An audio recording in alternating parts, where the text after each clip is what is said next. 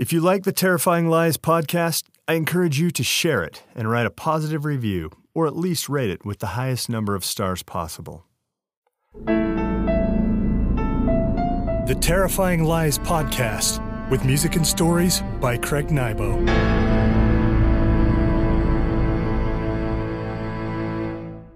Greetings, friends, and welcome to the Terrifying Lies podcast, where no prey meets no pay. I need to warn you that today's episode is part 2 of a 4-part series. If you haven't heard part 1, I advise that you go back and listen. Otherwise, you might find yourself a bit flummoxed. Is that a word? If not, it is now, at least in my mind. Today we pick up where we left off, with the band formerly known as Sharkskin and their pursuit of rock and roll, fame, and fortune. Characters from this story come from the world building behind a game called Chops, the rock and roll board game. A hilarious tabletop experience where you can build bands, play gigs, and hopefully rise to the top. You can pick up a copy of Chops on my website, craignybo.com. With no more delay, let's mount the gangway. I now present, for the shiver of your timbers, Blunderbusted, Part 2 of 4, written and performed by me, Craig Nybo.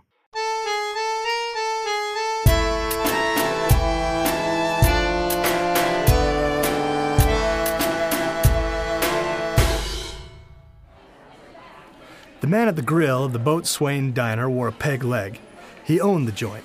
One would have thought that with the Boatswain's reputation as the dive with the best chowder in all of Jersey and New York, he could afford a more comfortable prosthesis.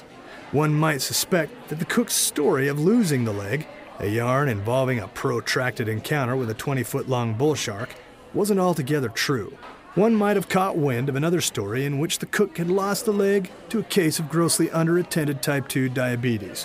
One might suspect that he wore the peg as an affectation while at the diner, and changed into a carbon fiber transfemoral prosthesis fitted with a computer-controlled knee after hours. The cook and owner of the Boatswain went by the name Scantide's Sammy. One might guess that to be a nickname. One might suspect that Scantide's real name was Max Sliker, that he lived not as he claimed in a run-down schooner called the Red-Eyed Blinker, moored in the older docks called the Black 80s further up the piers. One might suspect that he had a 1,200-square-foot apartment in Manhattan's Upper West Side. In reality, nobody cared about Slantide's real name, what he drove, where he lived, or what he wore on his amputated leg. All they cared about was that he cooked at the grill of the Boatswain between 11 a.m. and closing time on Sundays and Tuesdays, making the best chowder and chips that could be had in all of Jersey and New York. Scantide saw Barry and Dusty come into the joint and immediately went to work on their usuals. Chowder in a bread bowl for Dusty and cod fries with malt vinegar for Barry. By the time they reached the front of the line, Scantide had their food ready. He loaded it into red plastic baskets and handed it to his regulars. "I make you me duty, lad and lassie," Slantide said as he slid the order across the grill to them. Dusty and Barry greeted Slantide, took their food to the till, and paid a pretty girl who wore a piratesque costume. They carried their food to a corner booth and sat down. Dusty checked the time. It was 5 of 8. They expected Charlie Biscuit to be in late. He always ran a little in the red. But their bigger hope was that Melody Blackheart would grace them with her presence.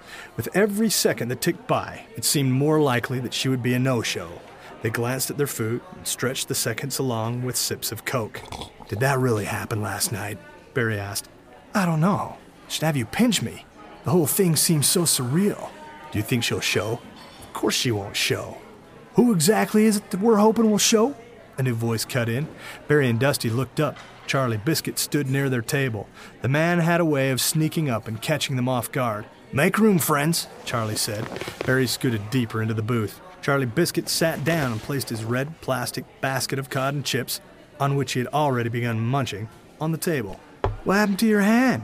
Dusty asked, inclining her head toward Charlie Biscuit's bandaged paw, index finger braced into a permanent point. Barry leaned forward and shifted his eyes this way and that. "Check my 6. Dusty looked over his shoulder and spotted a wedge-shaped man sitting in a booth across the diner. The man wore an open-collared, flower-printed shirt and 2 fists of gold rings. "Are you in trouble again?" Dusty asked, rolling her eyes. "That astute fellow over there? Works for a venue out of Queens called the Snake Pit. I have 2 pieces of advice for you. 1, never gamble against a man whose first name is a city. 2, be careful whose money you pick up to support your surefire blackjack system. Are you going to be okay? Barry asked, flicking an eye at the large fellow across the hall. The man inclined his head in either a threat or a greeting. Sure I will.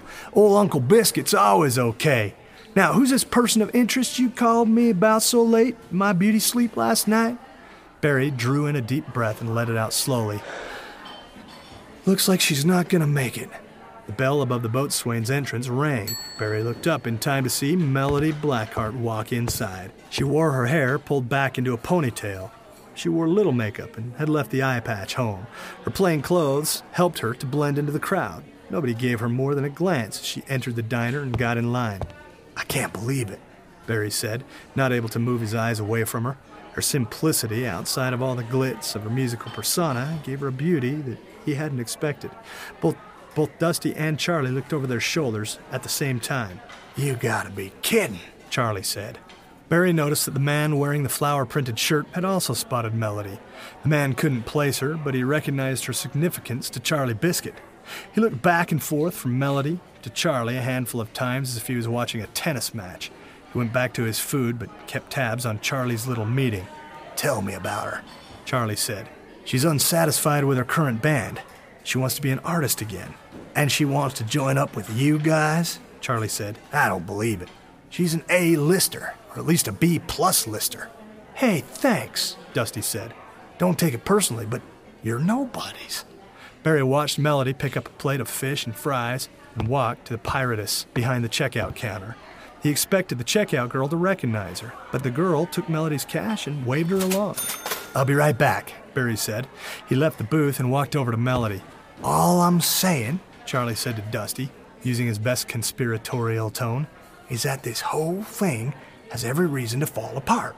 That is, unless you let me do the talking. Done, Dusty said, raising her hands in a standoff posture. Barry and Melody approached the table. Charlie, I'd like to introduce you to Melody Blackheart. Melody, this is our manager, Charlie Biscuit. Charlie reached out a hand. Melody took it with a stronger grip than expected. Pleasure, she said. Where do I sit? Barry offered her a place between he and Dusty. She scooted into the booth, picked up a bottle of malt vinegar, and drizzled it onto her fries. What is this gig that these 2 lovely people have told me about? Melody asked Charlie. Half smile curled onto Charlie's lips. He raised his pointy finger. Barry says you're after something different. Is that true? Melody picked up one of her fries and moved it back and forth in her fingers. It's no secret if you've read the Underground Rags that I've been in a bit of the outs with the rest of my band. I have a circling vulture. His name is Snorri the Skull Splitter. Charlie coughed, raising his good hand to cover his mouth. Do you know Snorri? Melody asked. I went to see him when he first landed in Rhode Island. He made no secret that he was a singer looking for an act. I looked him up and paid him a visit. Just wanted to be friendly, say hello, that, and possibly offer him some of my services, which are primo. But he wasn't having any. I learned early in my career never to give up until you've heard the big N-O at least 4 times, usually with escalating intensity.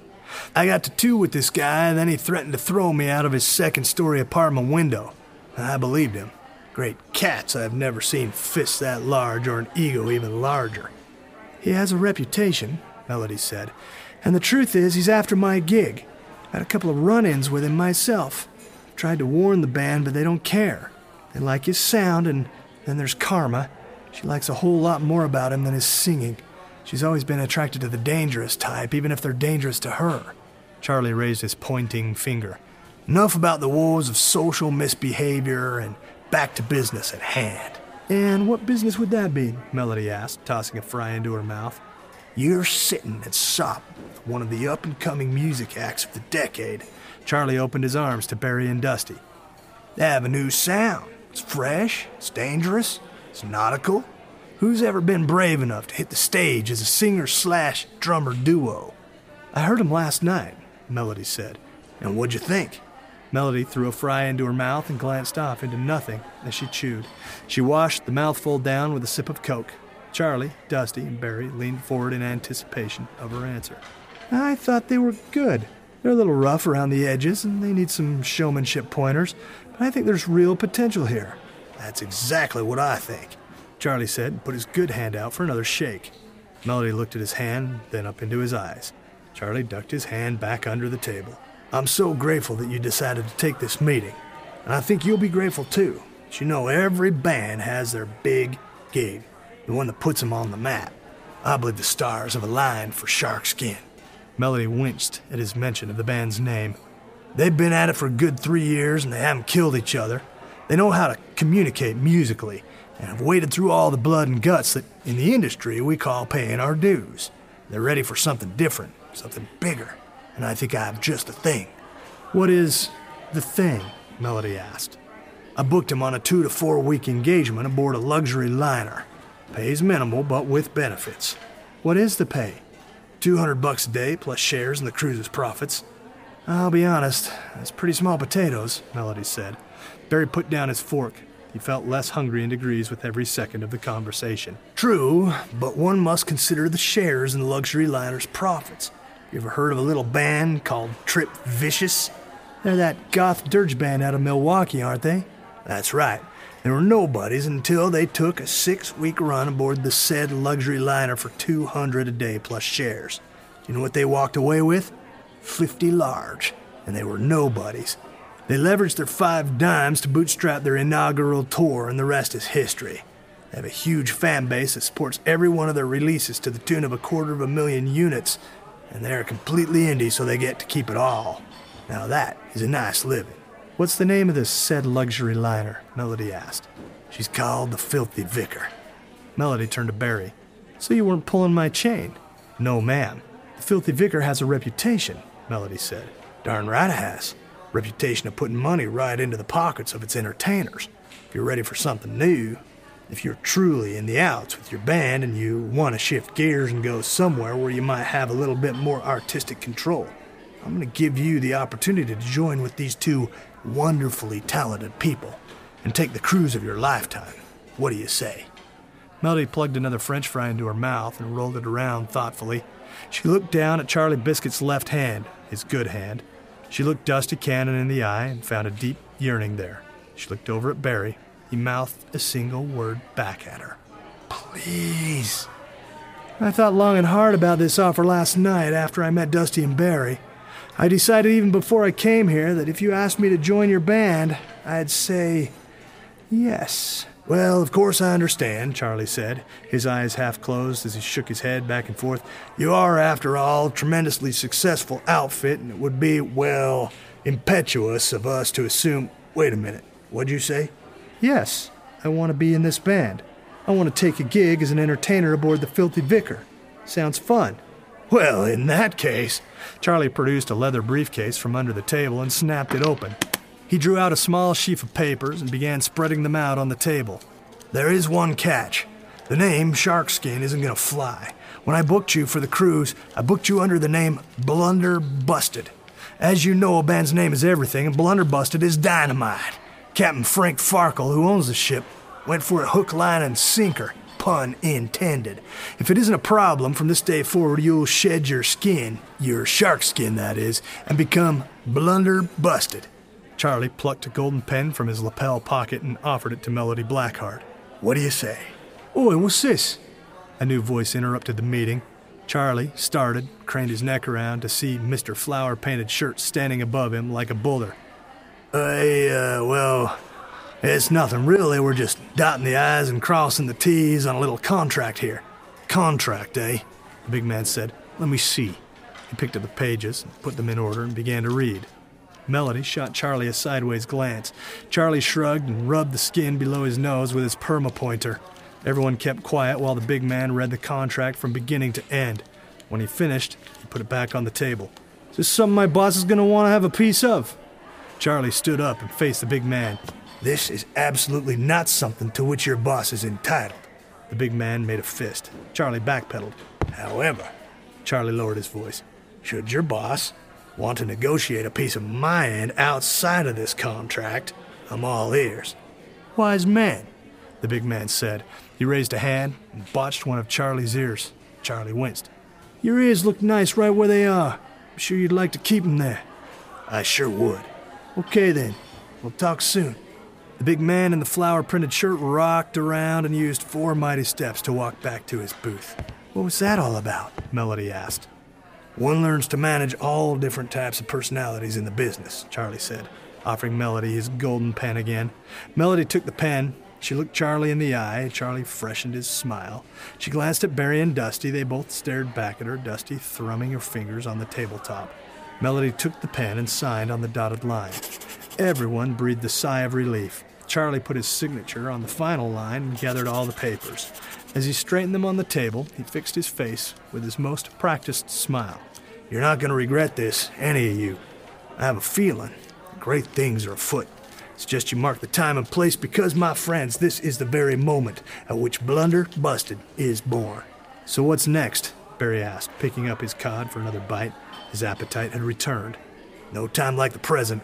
Captain Farkle wants you to report with all your back line assembled tomorrow morning at Pier 18, 4:30 a.m. sharp. And what does 4:30 a.m. look like? I've never seen it, Dusty said. Everyone laughed. The 4 of them stayed at the boatswain for another hour, talking and joking, getting to know one another. By the time they walked out of the diner, the beginnings of a friendship had already bloomed. Barry guns, drums, appetite for destruction. By all indications, Barry will go to the grave with the secret of how he actually lost his right eye.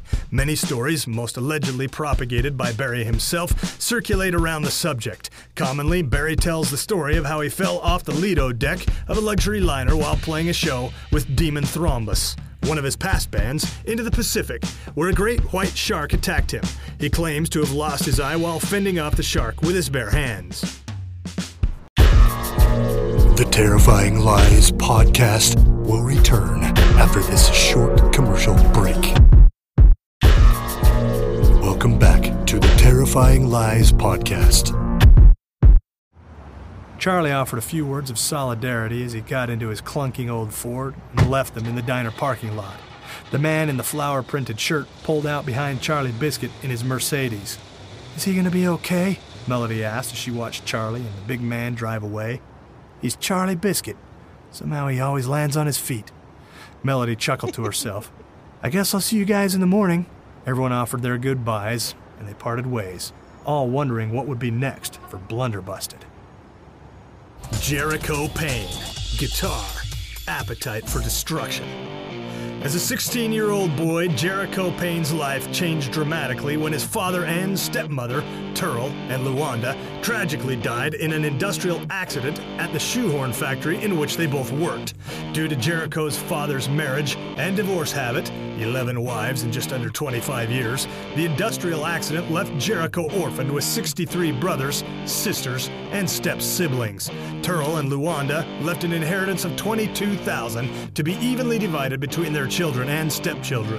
Jericho spent his entire inheritance, $343.75, on his first guitar, a little-known model called a Pliskin Scorpion. For the next 10 years, Jericho played on the streets for tips with only a mixed-breed Chihuahua pit bull affectionately named Mr. Mercury as a friend. New York music producer Ted Diamond discovered Jericho, and the rest is history. Billows of mist rolled off the river and encircled the 3 members of Blunderbusted, the newly formed nautical-themed band. A stack of drum cases took up space on the dock, the fog leaving a sheen of dampness on the outsides of the plastic containers. Dusty wished she had opted for the more expensive weatherline cases to protect her custom kit from the elements, but at better than $150 per case, she couldn't afford them. She hoped the weather wouldn't warp her maple drum shells. Barry paced back and forth, hugging himself. He'd only brought a thin hoodie, and the morning cut right through to his skin. He stopped to stomp his feet. What's this? Melody asked, nodding toward a small motorboat, putt-putting toward Pier 18. A single man navigated the craft using the tiller of an outboard motor to steer. The musicians watched the boat come straight toward them, hands in pockets, bodies coiling against the cold. As the boat neared them, they snatched details about the slicker and hat-wearing driver. His skin, red, pocked, and damaged, had seen many hard seasons. He pulled the boat to the dock and offered the end of a rope. Barry took the lead and tied it off to a horn cleat bolted to the dock. You the band? The man asked as he stepped out of the boat. That's right, Dusty said. I'm here to fetch you. Adam Quick be my name. Is that the extent of your gear?" He aimed a formidable chin toward the stacks of drum equipment and personal belongings. "It is," Barry said. "Lend a hand, shall we?" Adams said. The four of them loaded the drum equipment and personal cases into Adams' boat. As they worked, Barry noticed the pearl handle of a knife jutting from Adams' boot. He tapped Dusty on the shoulder and pointed out the weapon. Adam quick caught the two of them staring. "I see you spotted me pig sticker." He drew the knife free. Its blade gleamed in the limited morning light. "She's a beaut. Not particularly balanced for the art of throwing, but..." Adam flipped the knife around in his hand. With a flick of his wrist, he sent the knife whistling through the air. It thunked into the flesh of a docking post. "One does what one must with what one has." Adam shrugged. "Be a lady, won't you, and retrieve me sticker?" Adam said, putting a hand on Dusty and giving her a gentle shove toward the post. At first she raised her hand to resist, perhaps even to slap the man. But something in his soulless gaze changed her mind. She moved over to the post and grabbed the pearl handle of the weapon. The blade wouldn't easily budge. She used two hands and put a foot on the post for extra leverage. After 3 good tugs, the knife came free. Adam Quick stood near the decreasing stack of musical gear, feet apart, fists on his hips, watching Dusty work the knife free. He issued a rusty chuckle from his smoke-worn throat. She brought the knife back to him. He accepted it with one of his frying pan-sized hands and slid it back into the inner sheath of his boot. The boat rocked as they boarded. Dinghy's yaw didn't bother Adam Quick. As he freed the line and leapt from the dock on board, the boat tipped until its edge ladled an inch or two of water from the river. Barry watched the stuff swill around the cases and hoped his shells wouldn't suffer any damage.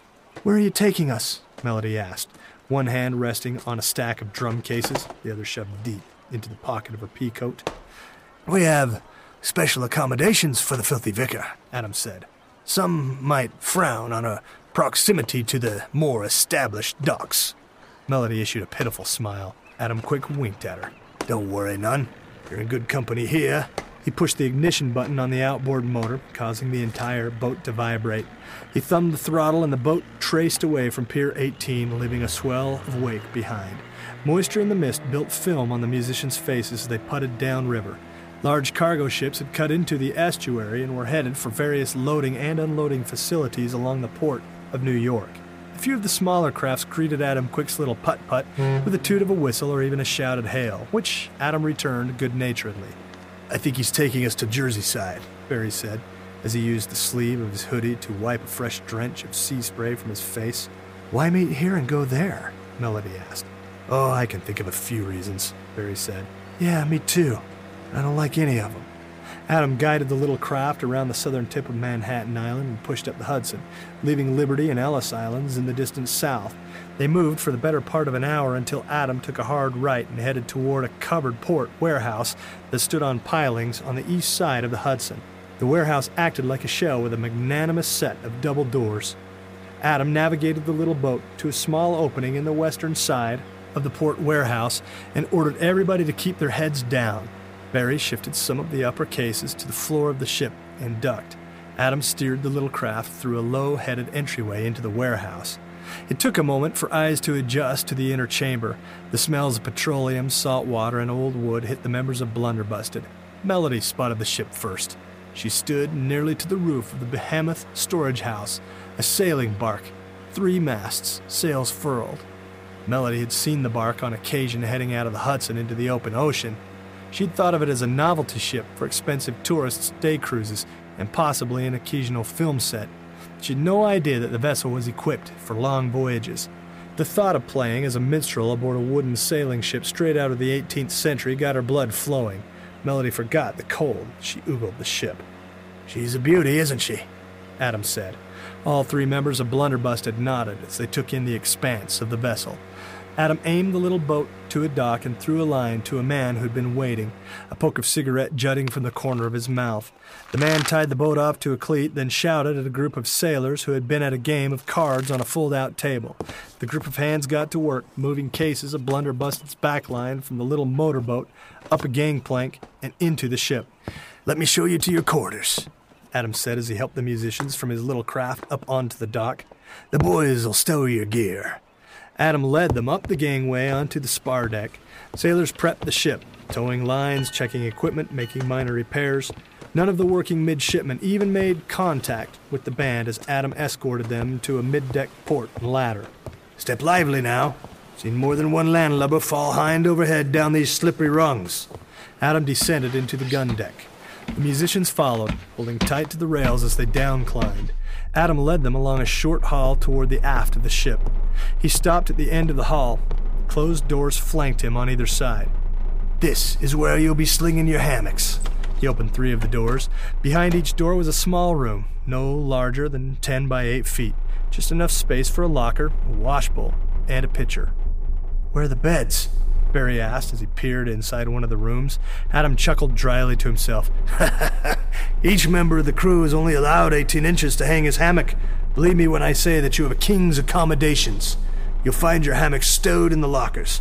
I'll arrange to have your personal belongings brought down to you in short order. I've never tied a hammock, Dusty said. You'll find instructions clearly marked with diagrams in your lockers. Should you need further assistance, don't hesitate to find me, but bear in mind my pipe is full. I will be quite busy until we shove off. Thank you, Mr. Quick, Melody said. She pushed up on her toes and planted a peck on his red cheek. Adam smirked as she let him go. She hadn't been able to wipe the smile from her face since she had first set eyes on the ship. You best be slinging your hammocks and getting sleep while you can snatch it. Becomes a bit turbulent in open waters. Might be the last good rest you get. I'll leave you to your devices. Undoubtedly the captain will want to see you once we shove off. I'll be along directly when he orders your company. Welcome aboard the Filthy Vicar. Adam snapped off a quick sideways nod, then walked away, his heavy boots clunking on the hardwood planks as he disappeared around the corner. Melody put her arms around Daisy and Barry. Thank you, both of you. This is going to be something that we'll never forget. She released them. They stood in the hallway, discussing the logistics of their gig. In the end, they decided to take it one moment at a time. They parted ways and went into their separate cabins. Barry found a canvas hammock and a few blankets in his locker. As promised, he found a laminated brochure that took him step by step through the process of properly hanging a hammock. Once the canvas had been slung, he stepped back to check his handiwork. He agreed with Melody. This was going to be an adventure. He hoisted himself up into the hammock and pulled a blanket over his body. He turned on his side, closed his eyes, and thought about how warm Melody had felt when she'd put her arm around him. Karma Cure. Drums. Crush. Karma Cure, notorious femme fatale rocker, climbed quickly to fame as a young drummer with teen pop band Skinning Tuesday. Skinning featured an all-male lineup, with the exception of Karma.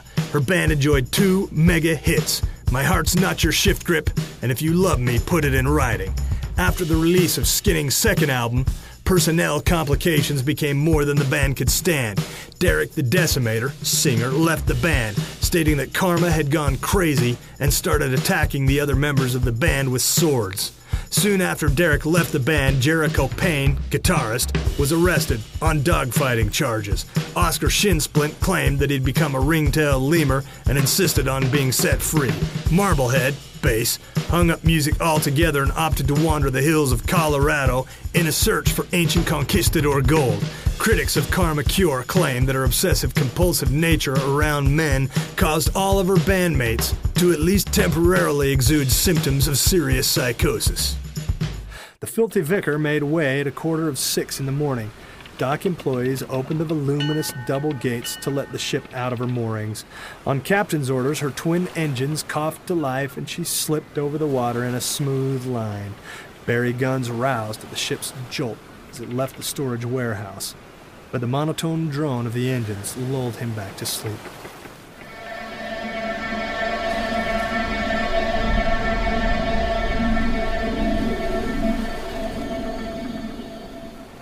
Melody slept with a smile on her face as her hammock pendulumed back and forth in a gentle arc. The hours passed her by like silent moments, leaving her to her dreams. Living with the duress of her precarious membership in Skinning Tuesday, she hadn't slept soundly in months, but her sleep came to an abrupt close when a grinding sound screamed through the structure of the ship. Deck, floor and masts, with a shrill mechanical failure. Like the rest of the ship, Melody's cabin vibrated in a chunking, stuttering whine, threatening to throw her out of her hammock. She opened her eyes and sat up in the canvas. She dropped out of her hammock and looked out the room's grimy port. The ship seemed to have given up its guts in one pained breath and was drifting to an unpowered slant. Melody went across the hall to Dusty's cabin and knocked on the door. "Come in," Dusty said. Melody entered. Both Barry and Dusty stood at a port window, staring outside into the infinite ocean. "What's going on?" Melody asked, settling behind the two other musicians. "We're adrift," Barry said. "I thought I heard something wrong even as we were pulling out of the moorings." "Can they fix it?" Dusty asked. "How should I know?" "I'm starting to wonder what kind of a gig we signed up for," Dusty said. "What kind of a ship is this?" Melody put a hand on Dusty's shoulder. "We're several steps away from panicking. I don't know about you, but I've just come out of the best sleep I've had in months. The nautical thing was always a marketing ploy for me, part of my stage persona, but I'm starting to think that some of me longs for the sea. Let's just stand by and see what happens for now." Someone pounded on the cabin door. Dusty crossed the room and opened up. Adam Quick stood across the threshold, his hat gone, revealing a blonde horseshoe of advanced male pattern baldness. "What's going on?" Dusty asked before Adam had a chance to open his mouth. "This old vessel, she has her good days and her bad ones. Nothing to worry about. Our mechanics are working on the engines. We've been in deeper jams and gotten out jolly quick. But that isn't the reason I came to see you."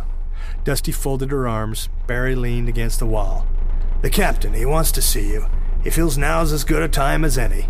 He'd like you to visit his cabin straight away, if it be all the same to you." "We have nothing but time," Melody said. "Right this way, then." Adam Quick led them through the deeper guts of the ship to the captain's cabin. He knocked with one knuckle, just loud enough to make a discernible hail. "Captain, be ye in?" "Enter," the man's voice said. Adam turned to the three musicians. "Mind what he says now.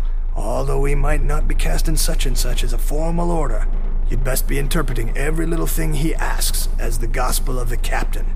The three musicians nodded. Adam opened the cabin door. The captain sat behind a desk as large as the room could reasonably harbor. A rack of books, antique instruments, maps, and rustic decor festooned the walls.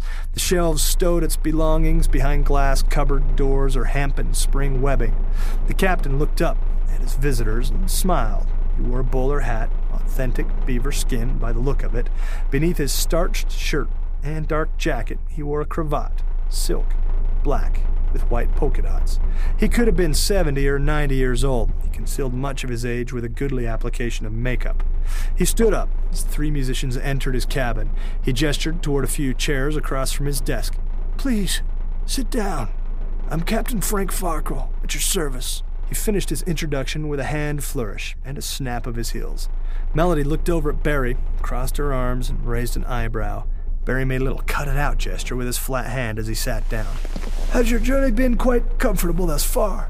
Captain Farkle said as he sat down on the throne-like chair behind his desk and steepled his fingers over the writing he'd been doing. "Quite comfortable, Captain," Melody said, offering her best smile, the one she reserved for cute older men. "Well, that's very nice. We're most fortunate to have you aboard the Filthy Vicar. You know, she's been in service for over 300 years, in a constant state of renovation and improvement. Her engines have been churning since the early 60s when my father had them installed. Regrettably, like their captain, they're showing their age." "We're adrift," Barry said, rubbing one hand along his long thigh. Captain Farkle shot Barry a look that caused him to clop his mouth shut. Then his good-natured smile returned to his face. "True, we are temporarily adrift. But I assure you, with a ship of this age, showing her broken seals as she does, I have made it a habit to retain the best mechanics in the eastern United States. I assure you they will have her engines humming again, and we will be underway within the watch." Someone knocked on the cabin door. "Come," Captain Farkle said. Adam Quick entered, holding a piece of paper with something handwritten on it, kind of official report. "Begging your pardon, Captain, but I've just received a report from the watch lieutenant on Mr. Anderson, sir." "Mr. Anderson?" "Yes, sir. The new chap we picked up in the Carolinas." Captain Farkle thought for a moment, then his face went grave. "What was his first name? We have so many Mr. Andersons on board." "His name be Matthew, sir." "Oh, yes, Matthew Anderson. may I? Captain Farkle took the report from Adam. He spread it on his desk and looked it over, running a finger down the couple of handwritten paragraphs. I see, he said. He opened a long, slender drawer in his desk and drew out a small filing box full of cards. He riffled through it, drew out a card with a red spot printed on its center. Adam Quick's face went slack as the captain picked up a stapler, prepared to affix the card to the report. He hesitated just before plunking the documents together. After a second look at the report, he drew another card from the box, a white card with a black spot printed on its center. He snapped them together with the stapler and handed them to Adam Quick. Adam hesitated for a moment and cocked his head to the side. Are you sure about this, sir? He really is a fine lad. Has plenty of work in him if we can just move him along somehow. Captain Farkle's face split into a broad grin. Quite sure, Mr. Quick? Would you like to file a formal statement of dissent against my judgment? Adam stepped back. Absolutely not, sir. I'm in full agreement with your actions. Then deliver this to the lieutenant, please. Yes, sir. Adam Quick took the report and its attachment and left the room, shooting Melody Blackheart a glimpse on his way out. Captain Farkle put his hands flat on the desktop. Now then, back to business. The terms of your contract are simple. You're to entertain the crew and passengers nightly in 3 45-minute sets, with breaks between. You'll play from the quarterdeck, using its raised structure as your stage. For this, I'll give each of you lodging and $200 daily per diem. Is that your understanding of our contract? Barry Guns raised his hand. This isn't prep school, lad. You don't need to raise your hand. Barry lowered his hand and put it on his lap. Our, agent, Charlie Biscuit, said there might be opportunities to earn extra money on this gig. Captain Farkle leaned back in his chair and put his hands behind his neck. He looked up at an oscillating chandelier that hung from the center of his cabin's ceiling and allowed his face to slacken into a pleasant articulation. Lad, he said, you ask about opportunities? I assure you that I am an opportunist. Should such occasion arise to fill your coffers with something extra, I'll do what I can for you. However, prosperity always comes affixed to its own price. The engines aft of the ship coughed, then fell off. Captain Farkle dutched his head sideways and raised an ear. The engines coughed again, this time turning over with a series of sputtering blasts. After a moment of inconsistent idling, they died with a stutter. I'm a believer in the rule of 3, Captain Farkle said, raising a hand to his ear. Let's hear it now. The engines ignited a third time. They stuttered for a moment in a patternless attempt to work themselves up to a steady idle. Come on, old woman, Captain Farkle said. The engines issued another voluminous belch, then settled into a consistent drone. A celebratory shout came from outside the cabin door. Captain Frank Farkle spread his hands and smiled. This old ship and I, we share our destinies. Like her, I feel my days winding down as my health becomes less predictable. I don't know how many more voyages the filthy vicar might have in her soul before I'm forced to moor her forever. She's a beautiful ship, Melody said. Aye, that she is. Old, but beautiful. Captain Farkle stood up to his full stately height. Your stage awaits you. See Mr. Quick about setting up your gear and testing your sound. Your first engagement begins an hour into the last dog watch. Now, if you will excuse me. The captain gestured toward the door. The musicians stood up, offered their salutations, and left the captain's cabin. Tonight would be their first show aboard the Filthy Vicar, and they planned to make a good impression.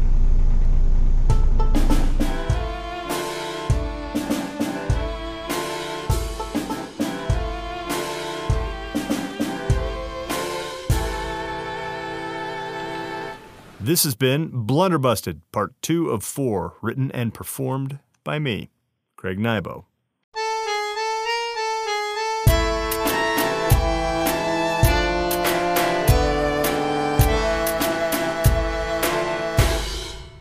What inspired my friends and I to record not one, but 2 pirate-themed albums? Well, here's the truth behind the endeavor. Decades ago, I watched an obscure movie called The Blood of Heroes, starring Rutger Hauer. The film depicts a league of apocalyptic athletes that play a bloody sport where players try to carry a goat's skull down the field and score goals by impaling it on a pike. Other than that, there are no rules, so many players don't walk off the field. It's It's been a while, but I remember the movie being pretty good. The movie depicted a ramshackle band for probably less than 10 seconds. The band played an odd assortment of experimental instruments with a raw sound. I thought the band was cool, so I wrote a song along their lines. I felt the band had a bit of a pirate flair, so I went nautical with my song. I brought it to rehearsal, and as a band, we learned it. We had so much fun that Rob Griffin, Rust Monster's guitarist, came back the next week with another pirate song. By and by, these songs turned into an entire album, which we called Flight of the Filthy Vicar. And so, for today, I thought I'd give you the first Rust Monster pirate song ever written. It's called Bosun's Song. Is it our best song? Probably not. But there is something about being first.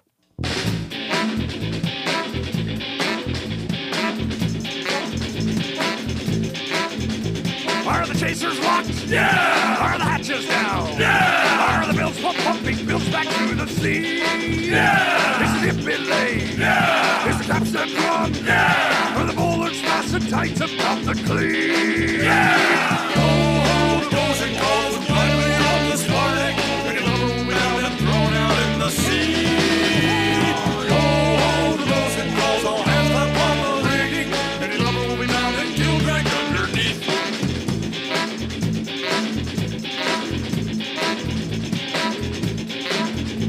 Are the battens checked? Yeah! Is the coxswain set? Yeah! Are the outhauls tucked to feel our canvas now?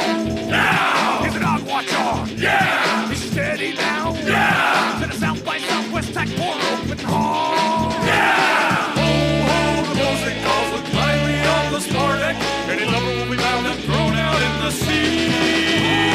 Ho, the bosun calls, no hands clap on the rigging, any lover will be bound and keel dragged underneath.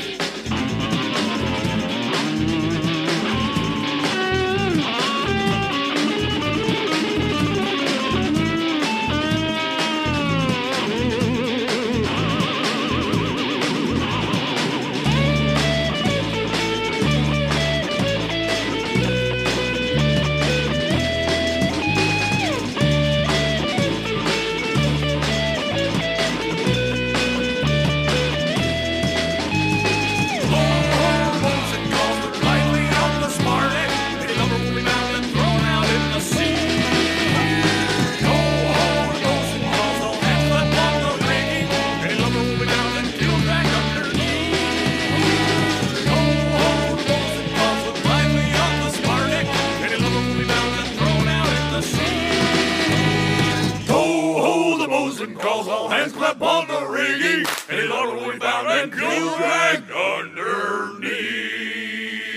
underneath. Thank you for joining me on this episode of Terrifying Lies. Here's the good news. There's plenty more to come. If you'd like to support Terrifying Lies, click on the links in the episode description.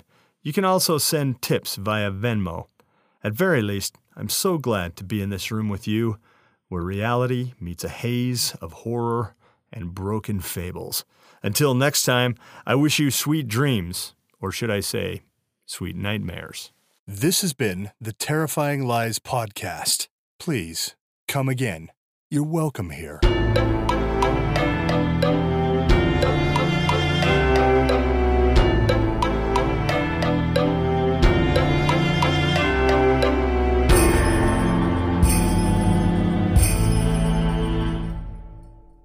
If you like the Terrifying Lies podcast, I encourage you to share it and write a positive review, or at least rate it with the highest number of stars possible.